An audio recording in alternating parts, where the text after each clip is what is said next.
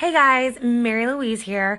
I just wanted to hop on here for just a second and chat with you guys about a topic that has been on repeat, whether it's on blogs, podcasts, or Instagram. It is something that people constantly talk about, and that is marriage. And I don't want you to click away when you hear that word because I kind of want to talk to you guys about a different perspective. To give you a little bit of a backstory, Vincent and I got married in 2008. We were both 18. He had been in the Marine Corps for a little over a year, and I literally walked across the stage, got my high school diploma, and drove to North Carolina and married him. We've been married for over 9 years, and we have a awesome 3-year-old little girl named Mila. But what I want to talk to you guys about is how tough marriage is. I mean, y'all, it is just a tough thing. It is the toughest thing I have ever had to do. Because we live in a world that is so dominated by everyone's highlight reels.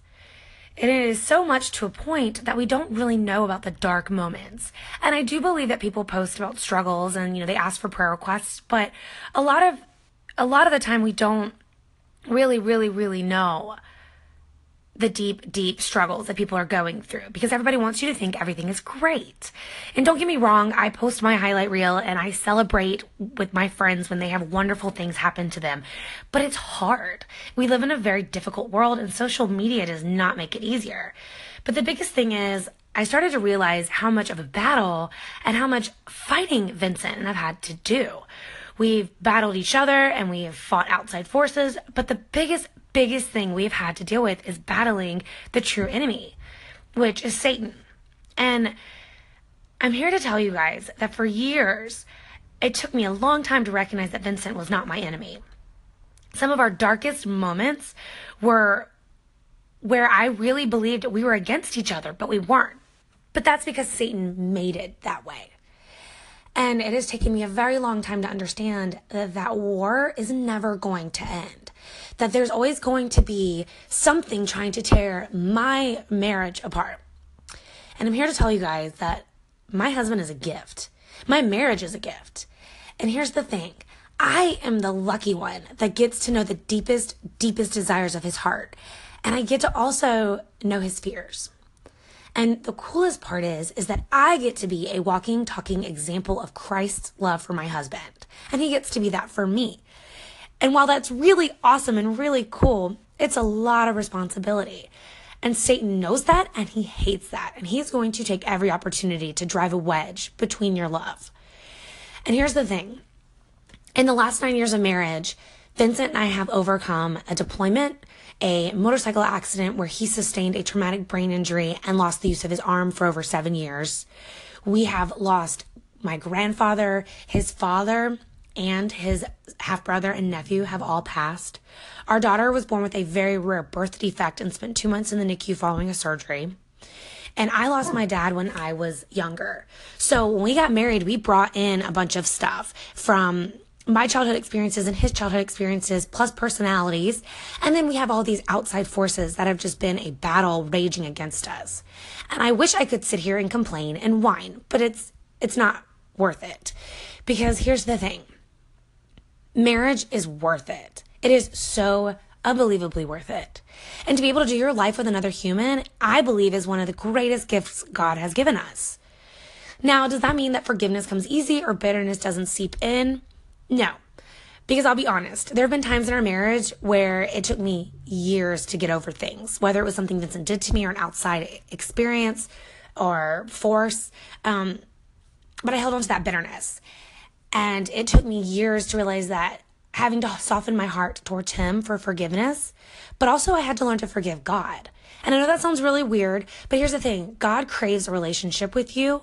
And if you're holding on to that bitterness against your spouse, you're also holding against God. And he wants you to crave that experience and to forgive him for, quote, allowing these things to happen.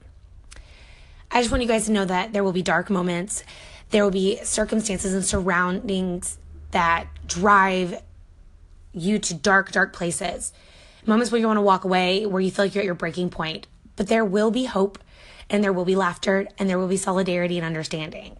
Because God has a master plan for your life. And while you can't see it right now, it includes your spouse. So just remember, there is always hope.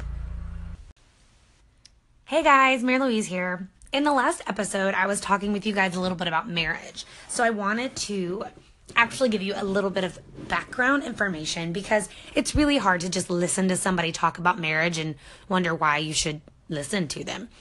So I mentioned that we got married at 18. Vincent was in the Marine Corps and I had just graduated high school.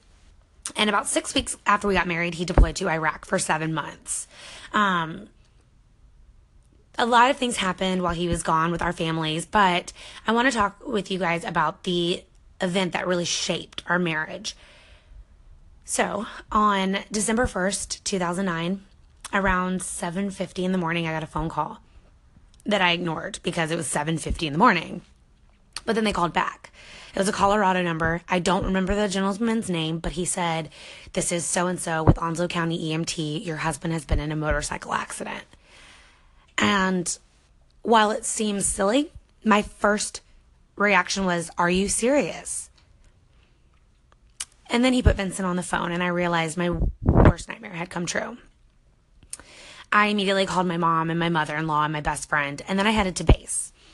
And when I got to the base, they weren't super awesome. Let's just put it that way. He had a lot of internal injuries. He looked fine in person. He was conscious, which confused everybody. But we found out that he had a subdermal hematoma, a severe brain injury, and a nerve root rupture, meaning he really couldn't move his left arm at his C6 and C7. We were both 20 years old. I don't know if any of you guys have been through a traumatic event like that or have ever been told that your husband should have died, that 95% of people with his kind of injury leave in a hearse.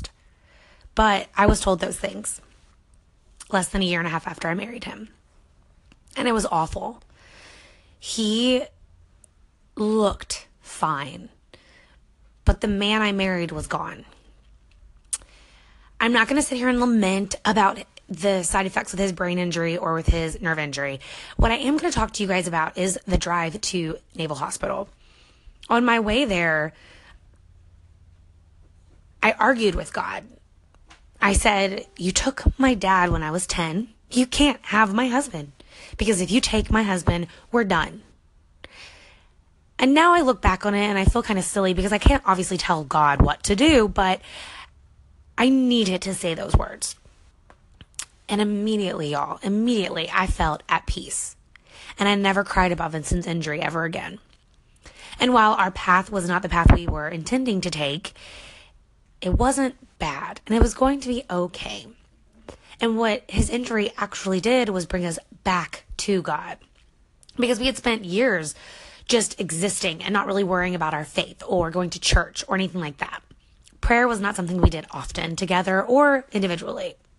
So that was in the first year and a half of marriage, and it really shaped everything that we've come to thus far. Because of his injury, Vincent decided to finish his college degree, and he fell in love with accounting and now has his CPA license. Because of his injury, we decided to wait to have kids until his college time was up. And Mila's introduction into the world was quite different as well, and I will share that with you guys on another day. But I wanted to tell you guys that there are going to be times where you are thrown a roadblock and you are going to experience trauma, or you're going to experience a dark, stormy event. And while it sucks and while it is confusing, just remember that God has a master plan all laid out for you. And while you may not be able to see that master plan, He has it under control. And I will tell you the one thing that got me through 120 appointments in 2010 with Vincent. And it was that Jeremiah 29:11, "For I know the plans I have for you, declares the Lord." And guys, He has it under control. Even in times of extreme chaos, He's got it.